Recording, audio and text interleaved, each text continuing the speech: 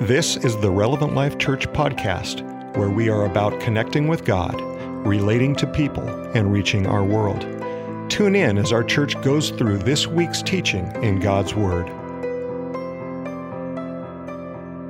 Amen. Turn to your neighbor today and tell them in one sentence alone, the best thing that happened to you this week. All right, best thing that happened to you this week. If you're on chat, type it in there. Did you guys do it? That was a short sentence. If you were to ask Allie, best thing that happened to her this week, it would be that she woke up every day married to me. If you were to ask me, it's that I only slept on the couch once. I was messing around. I didn't sleep on the couch at all, thankfully. I actually have never had to sleep on the couch, right? You attest to that? Allie's very gracious, even though I'm high maintenance, and all the wives said amen. I guess your husbands are high maintenance, so I'll have to take lessons from them. Anyway, I'm excited for today. I want to thank everyone, first of all, who donated to summer camp prior to the car wash yesterday. We had a lot of generous donations, as well as those who came and volunteered. If you volunteered yesterday, would you guys stand to your feet real quick? Thank you, guys. Each one of them hobbled in this morning, especially Alexis, because she was crouched all day washing your wheels. So make sure you give her a hug and say thank you to that. I also want to say thank you to everyone that came out and supported. I was sitting here going, man, I love our church family, because I felt like, I don't know, it was fun working with people that I love, washing cars for some weird reason. I just felt good about that. But then seeing all the support, it just made me I don't know, kind of just overwhelming to just go, man, our church is amazing. So thank you guys for participating. If you didn't, you can give me money later. I'll put it towards the Trenton Fund. No, I was kidding. No, but we raised, you want to know how much we raised yesterday? $1,900, which is well beyond what I expected that we'd raise. And the cool part is we have well surpassed covering our transportation and paying for our leaders and everything we need to cover for camp. And so now this will go towards this general youth fund. We'll be able to use it for OYC and other activities. So again, thank you for your generosity. Kudos to you. So one more hand clap for that. Anyway, today we're kicking off a brand new series called... Some of you guys were really concerned there for a second. You're like, I don't know. How many people were honest? You didn't know how big of a number that was? Anyone? No one wants to admit it? All right, we're kicking off a series called... 7. Good job. You guys all passed algebra in high school, hopefully. I mean, I don't think you use dashes in algebra, but it's fine. Anyway, turn to your neighbor this morning, hold up 7 fingers, and say 1, 2, 3, 4, 5, 6, 7. Allie does this to me every day, and she says, this is the age you act. I'm just kidding. 5, okay. No, so she actually doesn't, but she does think it. So she should, yeah, see, she admits it to it. And again, the wife said amen.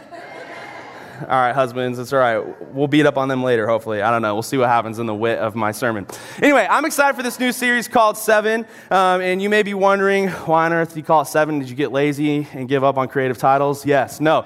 There is a specific reason for this today. And as a communicator, my job... it's a privilege and it's a huge responsibility, is to try to do the best I can to support God's Word. Because God's Word on its own is amazing. He doesn't need Trenton or any other pastor to come communicate it. You can read it and your life can be changed.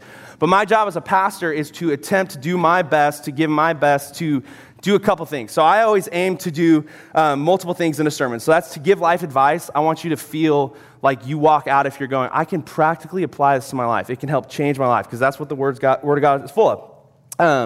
I also want to aid emotional and mental and spiritual healing, right? I want to, as best as possible, communicate God's Word, which does all that work. And I want to aid the Holy Spirit in doing that.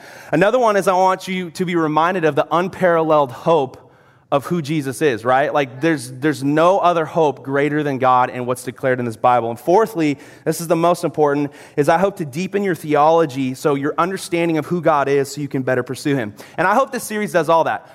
But this series is unique in the fact that it's centering on the fourth goal of what I get up to do and preach, and that's to deepen your theology of who God is. How many people feel like they are just confident of who God is?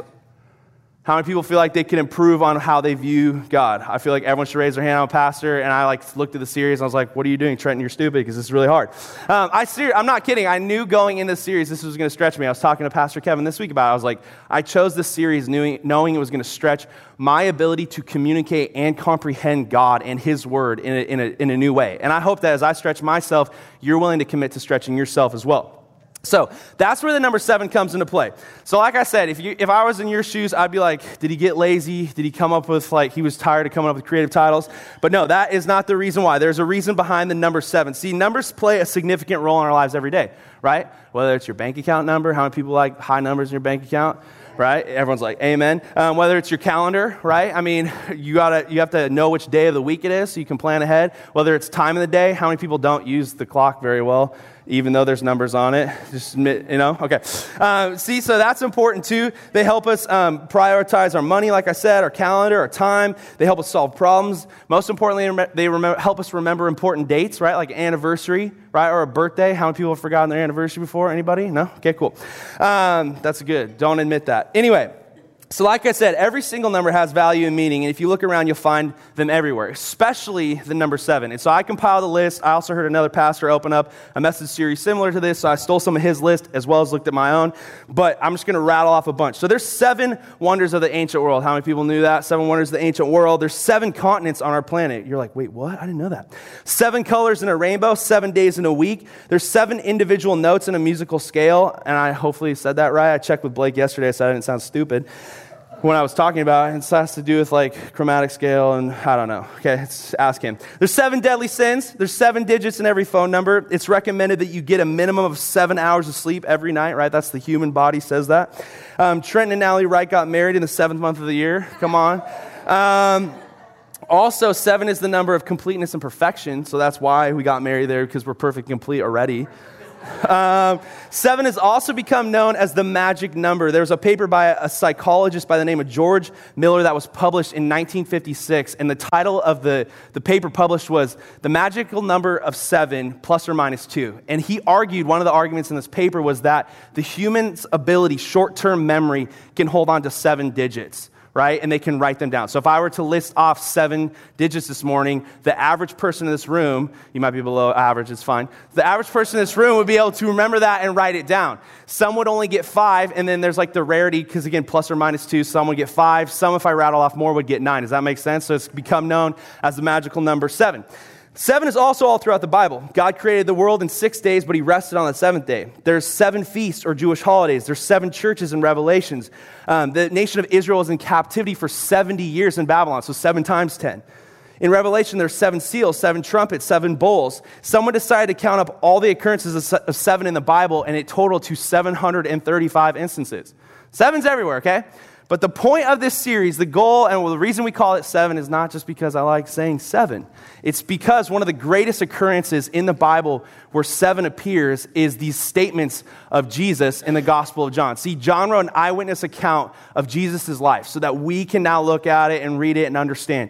And in his gospel, he records Jesus making 7 statements. They're now known as the I am statements of Jesus. And in these statements, Jesus makes very profound and powerful and specific declarations of who he is. And he uses imagery that humanity would understand and they would be able to grasp. And he uses specific story-like images, like I said, so that we could go, I understand who God is in better light. See, he says, I'm the bread of life. He says, I'm the light of the world. He says, I'm the vine. He says, I am the door. He says, I'm the good shepherd. He says, I'm the resurrection and the life. I'm the way, the truth, and the life. And so the goal of this series is we're actually going to look at each one of these statements every week. We're going to go, this is what Jesus said. This is who he is, because he declared it about himself. Because how many people have found themselves getting put in bad light because of someone else's words about you? Does that make sense what I'm asking? So in the sense of your reputation precedes you because someone else has said something about you, right? And so you're you have to try to adjust that. No, Jesus said of himself who he was. And so I believe as a pastor, my job is to understand that. I believe as a believer who says you believe Jesus is your Lord and Savior, you need to understand that, right? So that's what we're going to be accomplishing in the weeks to come. You guys sound super excited. So my request and challenge is that, I know it's summer vacation. Next week we have multiple families gone. My request is that if you're in town, you show up and you listen to these series because you're going to be challenged by it. If not, you need to watch online, because I believe this is going to deepen your theology and help you better pursue God and also see what God does for you. Because sometimes we hear all these great declarations. We just prayed about this revival that God gives us, and we actually don't know how he revives us. We don't know what power we're tapping into when we say that. And so as you understand who Jesus is, it's going to impact your life. That's a good word, right?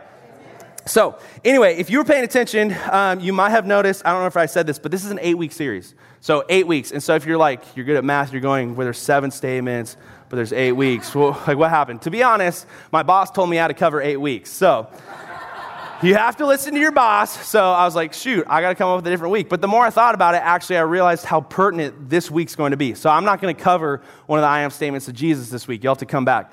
But what I do want to instead do is ask one vital and important question. And I believe this question is essential, and it's the foundation of this whole series. And that question is this: why does it matter who Jesus is? It's the title of my message. Why does it matter who Jesus is? Turn to your neighbor and say, why does it matter who Jesus is? And then respond back and go, I don't know. That's why I'm listening to this series. See, again, we're going to spend 7 weeks looking at who Jesus is, but why does it matter to you? Because the question is important, because you can know who Jesus is, but why it matters or doesn't matter determines his ability to change your life. Think of it in this terms. I'm sure all of us took math in high school. If you skipped out on it, please let me know so I can have my children do it in the future. No, I was messing with you. But I remember in high school so many times going, why do I have to do this? And the teacher's response, if it was ever asked, was you're going to need it down the road. How many people heard that, right? I have 2 responses to this. One, that is a lie, because I have not used algebra or geometry since graduating high school other than to cause insecurity, anxiety, and shorten my life expectancy, okay? So that is a lie. Number 2, unless you're cool and you're good at math, like Ashley Banker, who's good at math? All right, I hate all of you. In the best way possible, I hate all of you. I'll probably call you in the future so you can counsel my children, because I will not be able to help them.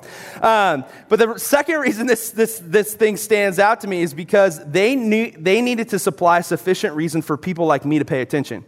Because without me knowing why it mattered, why I was learning, I was not going to put my best effort in it, and I wasn't going to let it affect me. And this is the same thing with Jesus. Without knowing why it matters who Jesus is, who he is can be irrelevant. And I know that's kind of I try to simplify my statements as best as possible. It will make sense towards the end of the sermon, I promise you. So why does it matter who Jesus is? I want to answer this question by looking at a groundbreaking passage of Scripture found in the eyewitness account of Matthew. So we're going to be looking at John in the weeks to come, but right now we're going to look at Matthew. And so this is a passage of Scripture. PK just used it to open his last sermon. I have used it in sermons. We have looked at this passage of Scripture many times. So you guys are going to be familiar with it, but I have never preached it in this light, and I've never understood it in this light. And so I want to answer this question by looking at this passage of Scripture. And what I want you to go in with, the context and the preface for this, is that this is a groundbreaking passage of Scripture.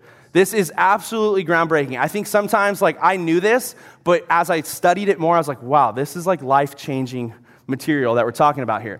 And so the context I want to give you going into it is that this, by commentators, has been labeled as life's ultimate question. But on top of that, one commentator said this is a storm center for New Testament interpretation, aka meaning this is not an easy passage of Scripture to unpack or understand. The Roman Catholic Church has taken this passage of Scripture and based a whole thing of theology that I actually don't agree with off this passage of Scripture. And so many people have gone, this is what this means, this is what this means. I'm going to do my best today to go, this is what I believe it's supposed to mean, as well as go, this is what the Holy Spirit told Trenton. So I'm going to do my best to do that, and if you hate me at the end, you can run over me in the parking lot. I don't care.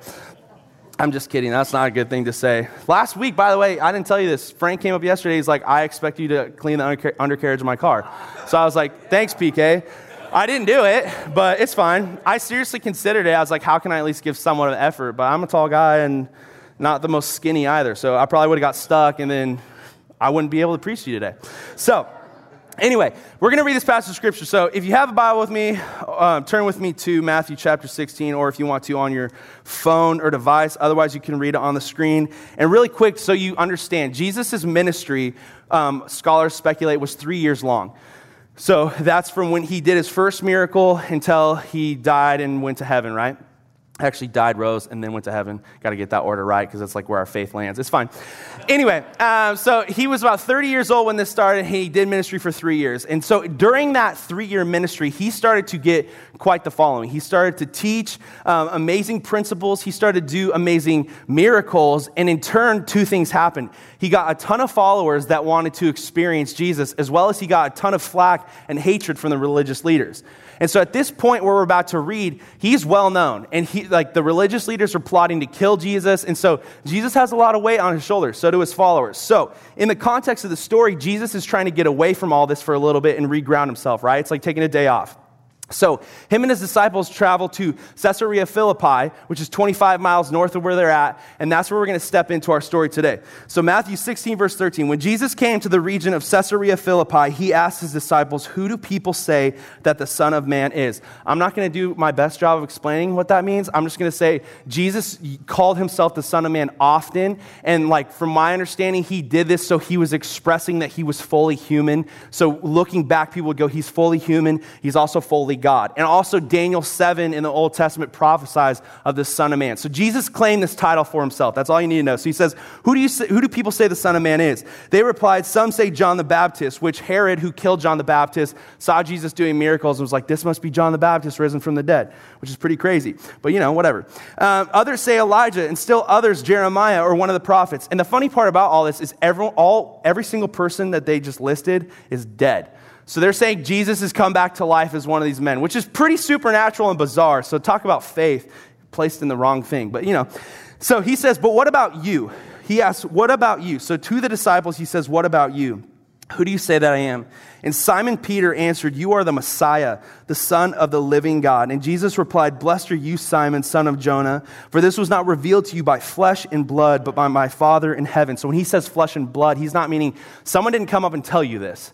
He's not saying you logically thought of this. My Father revealed this to you. It's a thing that God had to uncover. He had to uncover the mystery and show you who I was.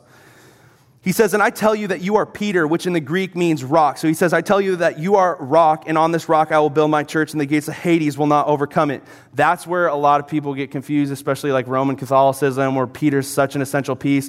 No, Peter's just another guy, like any one of us. He cut off a guy's ear. He denied Jesus. He was a messed up guy, okay? How many people have cut off somebody's ear? Right? Peter was in a boat of his own of specialness. It's fine. Anyway, he said, I will build my church, and the gates of Hades will not overcome it. I will give you the keys of the kingdom of heaven. Whatever you bind on earth will be bound in heaven. Whatever you loose on earth will be loosed in heaven. Then he ordered his disciples not to tell anyone that he was the Messiah. From that time on, say from that time on.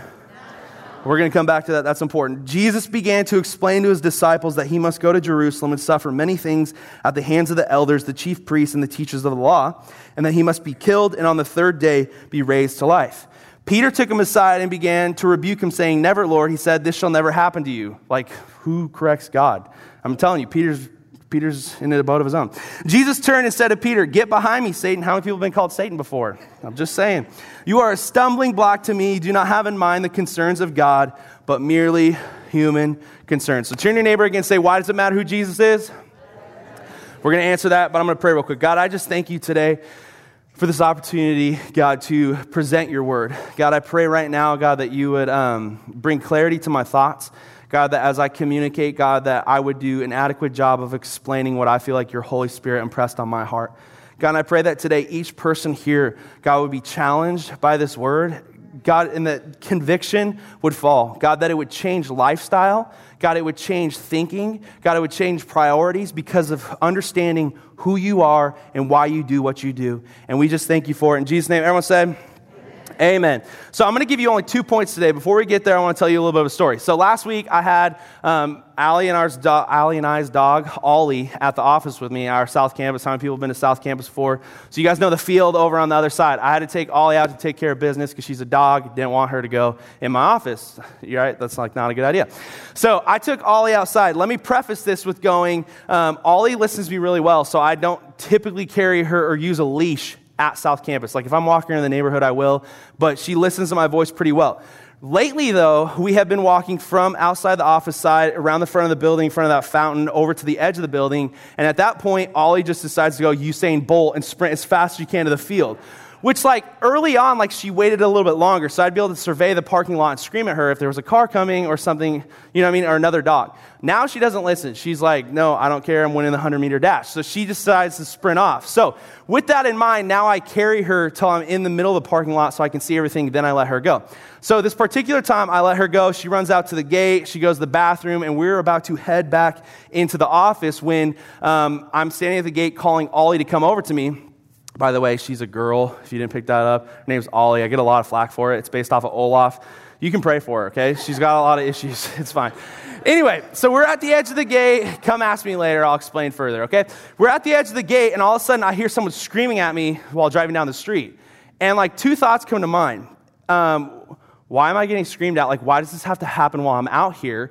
And then two, and I was not supposed to add this to the script. Allie read my manuscript and said, you can't say this word. I also asked my mother this morning. She said, I can't say it. So anyway, I thought in my head, because my thoughts, I was like, what idiot is coming at me? Okay, so you can talk to my mom later why that's not an appropriate word to use.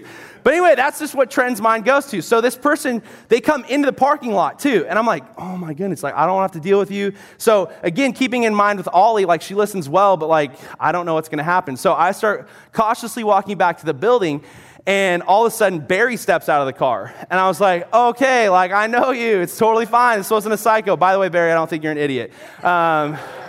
Strangers, on the other hand, that's like not a good thing to admit as a pastor. But, you know, I was in the heat of the day, you know. It's what it is. So anyway, I start walking back. I have a conversation with Barry. And I'm thinking back now going, dude, I hope he didn't see my face. Because on my face, I was clearly showing the things I was thinking, that you're an idiot. So anyway, long story short, the reason I told you this is because as I was thinking back later, it was funny to me because I was so put off by a stranger. But as soon as I recognized it was Barry, my guard dropped and I started to embrace him differently. And so here's the whole reason I told you this. And it's the answer to the question we're asking today in a simple way. So why does it matter who Jesus is? It matters because your view of who Jesus is can dramatically impact your life for good or bad. See, because similarly to my situation with Barry, where knowing who the person was dictated my response and approach to him, knowing who Jesus is dictates your response and approach to him. And this is groundbreaking.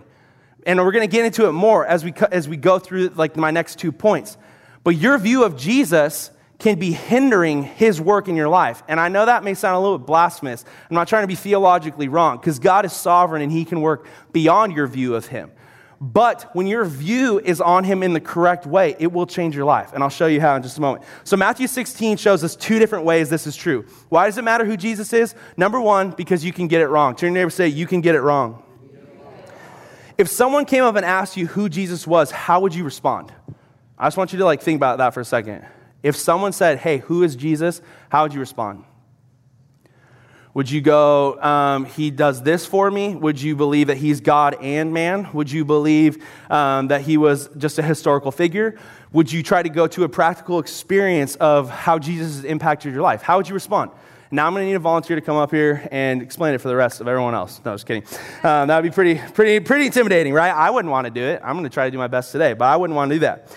And the reason I ask this question is because I want you to wrestle with it.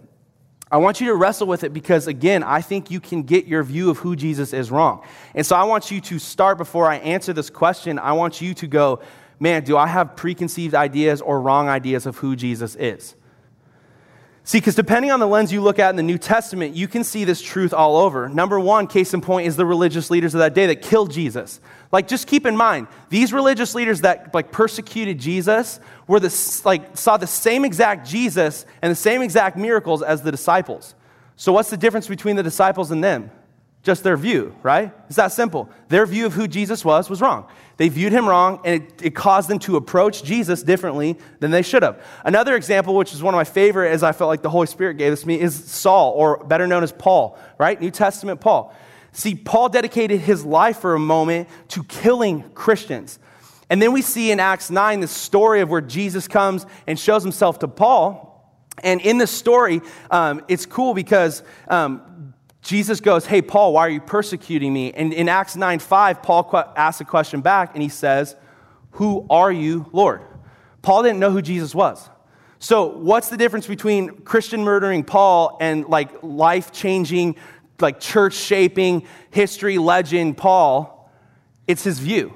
The only thing that changed was his view. That moment when Jesus came down from heaven to earth and he said, why are you persecuting me? The only thing that changed in Paul's life was his view. So you see the power of this principle in your life. Your view of God determines how you approach him and how he can work in your life. And we see this in our story today, and not as an extreme level of the Pharisees or of Paul, but we do see it, and we see it in the disciples' lives. See, you can't read the first 10 verses we read and not notice the dramatic difference between Matthew 16, 15 through 19 and Matthew 16, 21 through 23. So throw it up on the screen for me. So this is, again, 10 verses. We see in one moment Jesus say, "Who do you say that I am?" And Peter answers, "You're the Messiah, the Son of the living God." And Jesus goes, "Blessed are you." And then he makes some promises, says, "I will give you the keys to the kingdom," and all this different stuff. What changed between that and then all of a sudden, "Get behind me, Satan," right? Like one moment Peter's blessed, and next moment he's called Satan. I'm like, that's not like a great encouraging thing, right? So what changed? I wanted to say that today what changed is Peter's view. See, in both instances, Peter viewed Jesus as the Messiah, which we're going to get into just a moment, a little bit more. The Messiah, but his view of the Messiah was wrong. And let me show you what I mean. When reading Scripture, I think oftentimes we forget that like what we know now, the disciples did not know then. So we're quick to judge them based on what we know. We now know that Jesus died, rose from the grave, and he's changed our life, right? They did not know this. They were living this day by day. They had not seen the future in any certain special way. And so when Jesus said, "You are the Messiah," they had a misinterpretation of what that meant. See, from my study and my understanding, all of the disciples were Jews, which meant that their view of the Messiah was preconceived to what the Jews believed. See, the Jews believed that the Messiah was going to be this military figure that was going to overthrow the Roman Empire and anybody else that stood in the way of Israel's kingdom and restore Israel to its former glory days when David ran the country, right? This is what they thought the Messiah was. So when Jesus all of a sudden is like, "Oh yeah, by the way, I'm the Messiah, but I'm going to go and I'm going to die by the hands of religious leaders," Peter was like, "No way. You're crushing what I have viewed you as this whole time." Do you understand like how much of a dilemma this caused in Peter?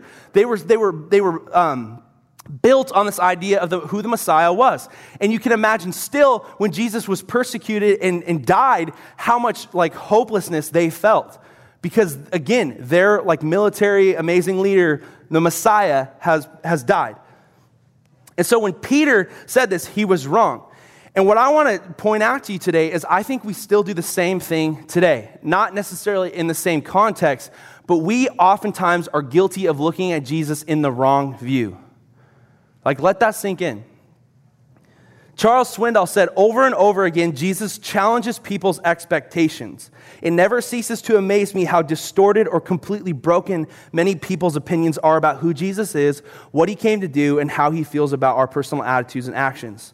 The name of Jesus is often invoked to defend some religious, social, or political cause. He's often cited in support of some half-baked ideology, philosophy, or theology. And a lot of people today readily accept a domesticated version of Jesus that confirms their prejudices, their views. It fits their worldviews or leaves their comfortable lives untouched." So in other words, humanity today is still guilty of defining a Jesus or God who they are comfortable with and who fits in their box. And I'm not saying necessarily that today, like, you need to, like, absolutely freak out and repent and go, like, "Man, I have screwed this all up." I'm not trying to make you, like, doubt your view of Jesus to a bad extent. But I want to make sure you're asking the question of, have I let Jesus fall into my comfort zone of thinking rather than going, who is Jesus really? Does that make sense? See, and I think there's proof in the world today that humanity has lost sight of who Jesus is. Will you throw up that next graphic for me? In Pew Researcher, I think it was like April 2018. Yeah, April 2018, Pew Researchers came out with this survey that they had done on 4,700 different participants. And what they asked these participants in America was, do you believe in God? So up the top question, do you believe in God? 80% of those respondents said yes, 19% said no. Okay? And then what they did further on this side is they went, okay, so do you believe in the God of the Bible or in some other high spiritual being? And so 56% of the people that responded said, yes, I believe in the God of the Bible, but 23% said, I just believe in some other higher power or spiritual force. Notice on the other side that also 9% said the same thing. So 33% of Americans in this survey said, I believe in a high spiritual force, but not the God of the Bible. That to me, in my interpretation, especially in light of this message we're talking about, is that these people that said, I don't believe in the God of the Bible, have created what's comfortable for them to believe in. In other words, they've made a God that fits their needs and that fits what they need for peace in their life, but they're uncomfortable with someone else defining who Jesus is for them. Does that make sense?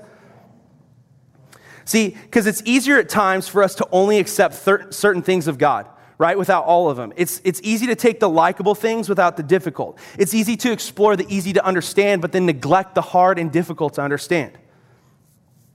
Sometimes I think we just view God as a genie. We've said that before. Or a fire truck that just comes and puts out our fires, right? That's all he is. He's just a firefighter for us.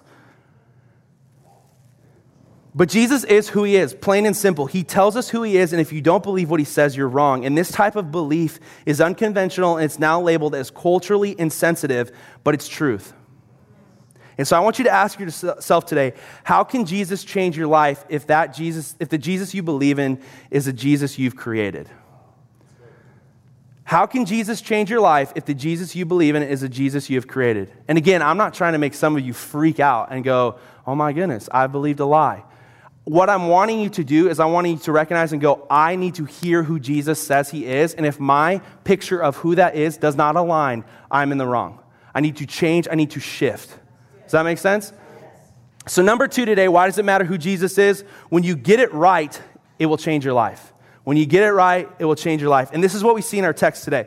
See, this eyewitness account of Matthew, in my opinion, like I said, is one of the greatest stories, greatest things, greatest foundational pieces in Scripture. And I believe that for 2 reasons. Number 1, it records the account of a significant moment in humanity's history where a human saw Jesus as Lord and Savior and had faith enough to declare it from their heart and say, I do believe this about you.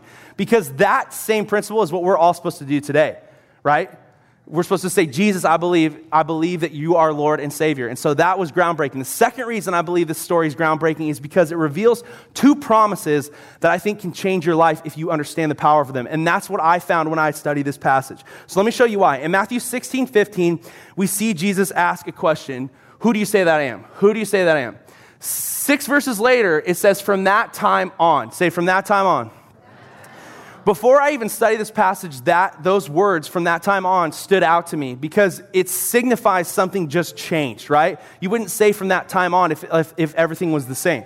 One scholar said the very nature of the expression from that time on links what follows with what precedes. So in other words, what happened before this line significantly changed what happened after this line. So what just took place? I already told you. Peter declared Jesus as Lord and Savior. That's like crazy, but what's crazy for application today is what Jesus responded with to Peter. See, he said, Peter confessed, Jesus, you are the Messiah. Even though this was skewed in Peter's opinion, he opened the door to a new life.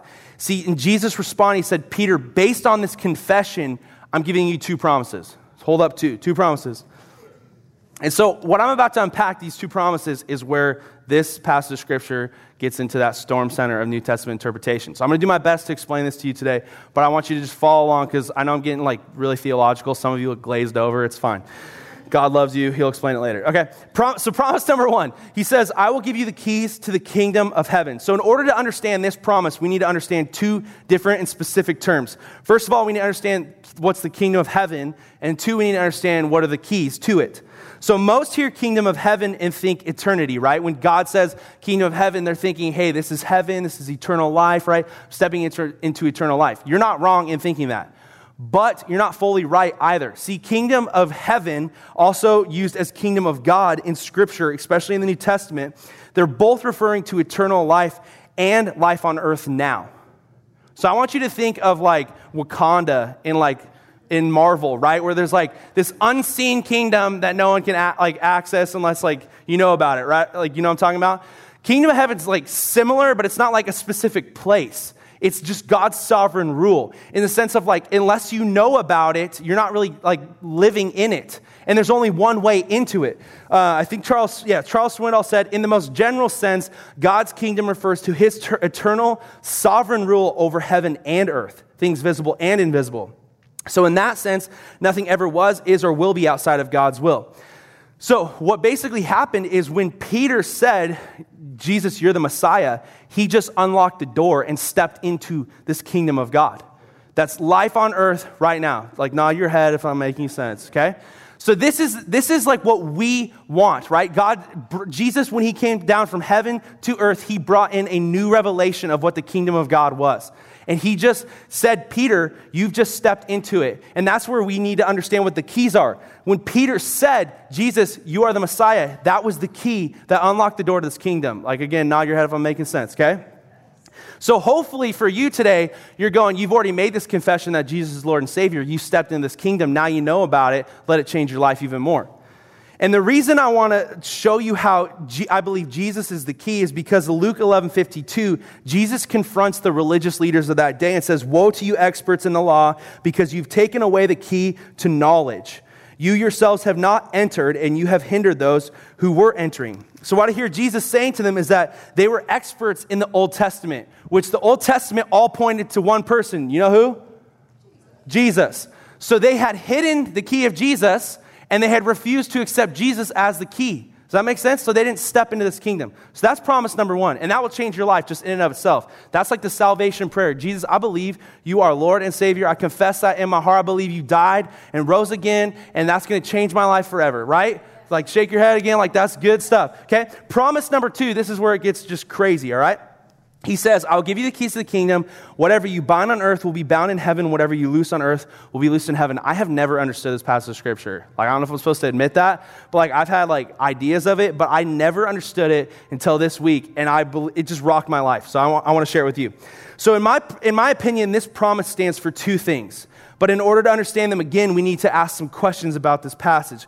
First of all, what I want you to understand is the terms binding and loosing would have been very familiar to the disciples. Rabbis or teachers in that day used binding and loosing as common language. They would use it in terms of rules of conduct. So do and don't, right? Does that make sense? So also you can interpret binding and loosing as forbidding and permitting. So Jesus was saying, I am giving you permission to forbid and permit. So then the question becomes, what is Jesus giving you permission to forbid and permit? And in this case, and this is why it's like the storm setter of interpretation, okay? In this case, whatsoever, because it says, whatsoever you bind on earth will be bound in heaven, right? Whatsoever, Jesus is referring to people. That's what scholars believe. He's saying, whoever you bind on earth will be bound in heaven. Whoever you loose on earth will be loosed in heaven. To me, this sounds like a little bit crazy, right? So, sorry, I got to find my place. So what they explained, and the scholars explained about this passage of scripture, is that Jesus gave the disciples the keys to the kingdom. In doing so, they were able to forbid and permit entrance to anybody as they declared who and taught people who Jesus was. So on initial thought, when I was reading this, I'm like, this doesn't feel right. Like, what man has authority to tell me I can't step into God's kingdom? Did anyone else think that when I said that? But what Jesus was actually saying was, as you declare me as the key, people who accept that key or don't accept that key are either allowed into the kingdom of heaven or not allowed into the kingdom of heaven. See, and this is where it gets confusing, because in the original language, people believe that Jesus spoke Aramaic, and then Matthew's gospel was written in Greek, and then now I'm reading in English. So our language is having trouble going, hey, this is what Jesus actually said. So a better interpretation is this, Matthew 16:19. Whatever you bind on earth will have been bound in heaven, and whatever you loose on earth will have been loosed in heaven. So in other words, the disciples' binding and loosing is an action already decided and willed by God. Peter does not have a special hotline to heaven to go, hey, this person can't make it in. They can't be a part of your kingdom. No, Jesus set the precedent that he said, if you want to enter my kingdom, you have to believe I'm Lord and Savior. The disciples were just actually redeclaring what Jesus was saying. And so this is powerful. This was cool. I was like, this is so awesome. How like the disciples ushered in to earth and basically said, here's the key. Whoever wants to enter the kingdom of heaven, accept it and you're in. If you don't accept it, you're not in. That's why Jesus told the Pharisees, you can't enter the kingdom because you refuse to accept the key. So again, nod your head if I'm making sense. This is about to get crazy right here, okay? So that was cool. And then I felt like the Holy Spirit, which I also followed up with PK, and I'm pretty sure other people have preached this, but for some reason it just like blew my mind, because again, I never understood this passage of scripture. Because I think in the context of this passage, what I just explained to you is what Jesus meant, but the principle is much deeper than what I just explained to you. See, so again, go back to the idea that what Jesus was saying, whatever you bind on earth will have been bound in heaven, meaning heaven has already bound or loosed something, and the disciples' key to, aka Jesus, was allowing them to step into that bound or loose thing. And so one commentator explained it like this: Peter, the disciples, and the church as a whole would have authority to pronounce on earth what is true in heaven. They would have authority to pronounce on earth what is true in heaven. And to me, the root of the promise, more than presenting the gospel and people choosing to enter or not, to me, the root of the promise is that those who confess Jesus as Lord and Savior and believe it in their heart, they now have God-given authority to pronounce in their life what is true in heaven. They have God-given authority to pronounce in their life what is true in heaven. See, Jesus was giving the disciples the authority to go. Heaven has already declared, God has already willed in your life certain things, and now that you believe I'm Lord and Savior, you can say, I bind and I loose these things in my life. Let me give you some examples. I feel like people should stand up or something for this part because it's so good. All right? What is true in heaven is that I'm a child of God, so I loose that. What is true in heaven is that everything will work together for the good of those who love God, so I loose that. What is true in heaven is that what God started, He will complete, so I loose that. What is true in heaven is that He who is in me is greater than he who is in the world, so I bind Satan. What is true in heaven is that God can surround me with peace beyond my understanding, so I loose that peace. What is true in heaven is that God is with me every moment of every single day, so I loose that. What is true in heaven is if I ask for wisdom from God, He will give it, so I loose that. What is true in heaven is that as I resist the devil, he will flee from me, so I bind Satan over my life. What is true in heaven is that God has a plan for me, so I loose that plan. What is true in heaven is that God has set me free, so I loose it. What is true in heaven is that I'm forgiven and I'm redeemed, so I loose it. What is true in heaven is that God will meet all my needs, so I loose it. What is true in heaven is that God created me and He loves me, so I loose that. And this is exactly why your view of Jesus can change your life. Because the only way you tap into that authority over your life is if you wholeheartedly believe, confess, and surrender your life and say, Jesus, I want you to be Lord over it. I believe you died on the cross. I believe you rose from the grave. I believe that you've forgiven my sins and you have given me access to this kingdom where I can bind and loose what is in heaven declared over my life here on earth in the present right now. So no matter how much Satan or the world tries to hinder me, I have a God in heaven who has already declared over my life in authority that I can take control over the surrounding around me and not be affected like those around me. And that's powerful. That's life-changing. So I feel like you have the answer. Why does it matter who Jesus is? Because He's going to change your life. He will change your life. And so this is why this series is so valuable, because in the coming weeks, I feel like you could sum up every single I am statement of Jesus and go, actually, this I am statement just has to do with God changing my life and Him being the Lord of my life. And we're going to get into specifically what that looks like. But the bread of life, Jesus, He's your sustenance. He's the light of the world. He pierces through your darkness. He's the door that gives you access to the kingdom of heaven and beyond. He's the vine that we're attached to. He's the resurrection and the life. He's the way, the truth, and the life. And so I want you to walk away with today just a simple question in your mind. Why does it matter who Jesus is? Because He'll change your life. He'll change your life.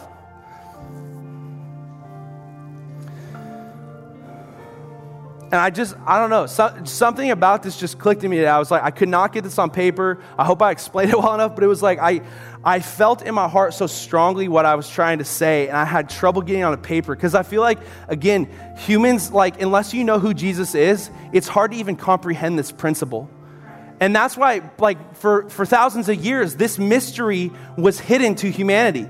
Because Jesus had to come, and in Jesus' life, He had to explain to us, this is what God wants us to live and be a part of. And so in closing today, I want to just give opportunity for two responses. First of all, I want to give opportunity for you to accept the key and say, Jesus, I want you to be Lord and Savior of my life. And two, I want to take a moment, and I want for everyone who's already accepted that key to just in their heart reaffirm what they have done and say, Jesus, I want to live in your kingdom. And I want to experience the power of your kingdom in my thoughts, in my marriage, in my relationships, in my job, in how I live, in my purpose, in my convictions. So first of all, can we dim the lights today? I'm going to just ask if anyone, every eye closed, if anyone in here wants today to accept Jesus as their Lord and Savior, would you just raise your hand today? Thank you. That's amazing.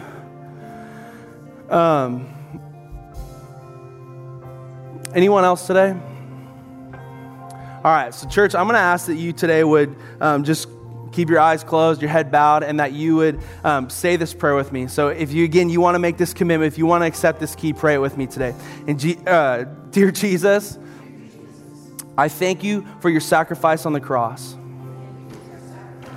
I thank you that you came to this world and you are a Messiah.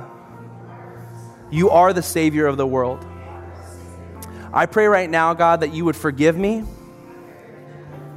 and that as I hand you my sin and my weight and my past, that you'd come into my heart and you'd be the Savior of my world. And we just thank you for that in Jesus' name, amen. So God, today again, we just declare, as people made this declaration that, Lord, would you be our Savior, God, that even those people now that have already prayed this, God, would feel once again in their heart this recommitment that, Jesus, I do believe you're the key. I do believe that you're our Lord and our Savior. And so my second response today, and you don't have to raise your hand, this can just be something in your heart, is I just want to give 30 seconds of silence. And in this moment, I want you to say whatever you feel comfortable in your prayer life, to go, Jesus, I want to step into this kingdom of heaven in new understanding and new power. I want to understand who you are better, and I want to feel the impacts. I want to have the authority that you declared as a promise to those who accept the key. And so just take 30 seconds this morning and say that to Jesus, and whatever words you want to.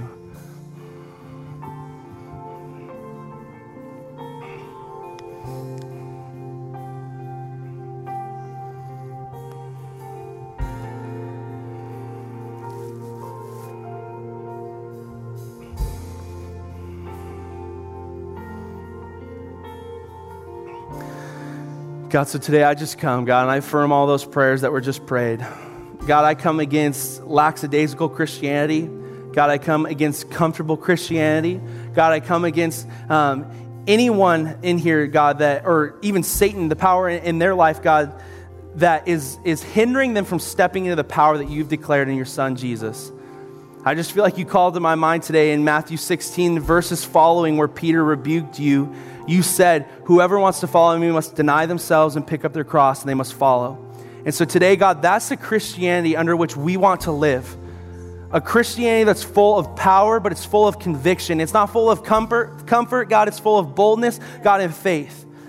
God, and so I just pray right now over each person here today, God, that they would have a deeper understanding and revelation of who you are, God, and that it would change their life. God, that their understanding, God, would be seeds in the ground for the future generations to come. God, for their grandchildren, God, and their children, God, for those that they work with as co-workers, God, for those of them that surround themselves every day with people. God, I pray that this life they're stepping into would completely change them, God, and in turn change everyone around them. And we just thank you for it today. In Jesus' name, everyone said, amen. I want to invite the prayer team up this morning. If you need extra prayer, you want extra prayer, we encourage you to come up and get that prayer. And again, I would just encourage you today. I'm someone who thinks that you need to mull over what was said. And Trenton is not the best communicator in the world, so I think God and His Holy Spirit can give in your heart even more confirmation than I was able to describe to you today. So my challenge this week is that every day you'd wake up and go, why does it matter who Jesus is? As you go to bed at night, why does it matter who Jesus is? Because I believe as you start to ask that question, Jesus will confirm in your heart what was said today. And then in the weeks to come, as we go, this is who Jesus is. It's going to open the door to a new life, a life that will change you, a life that will impact you. Is that good? Anyway, with that being said, I encourage you to fellowship, meet someone new, and have an amazing weekend. We'll see you in the weeks to come. Here at Relevant Life Church, it's our mission to see people connect with God, relate to one another, and reach our world. This single statement drives everything we do as a church. Our hope is that today you were encouraged in this. Thank you for joining us, and have a blessed day.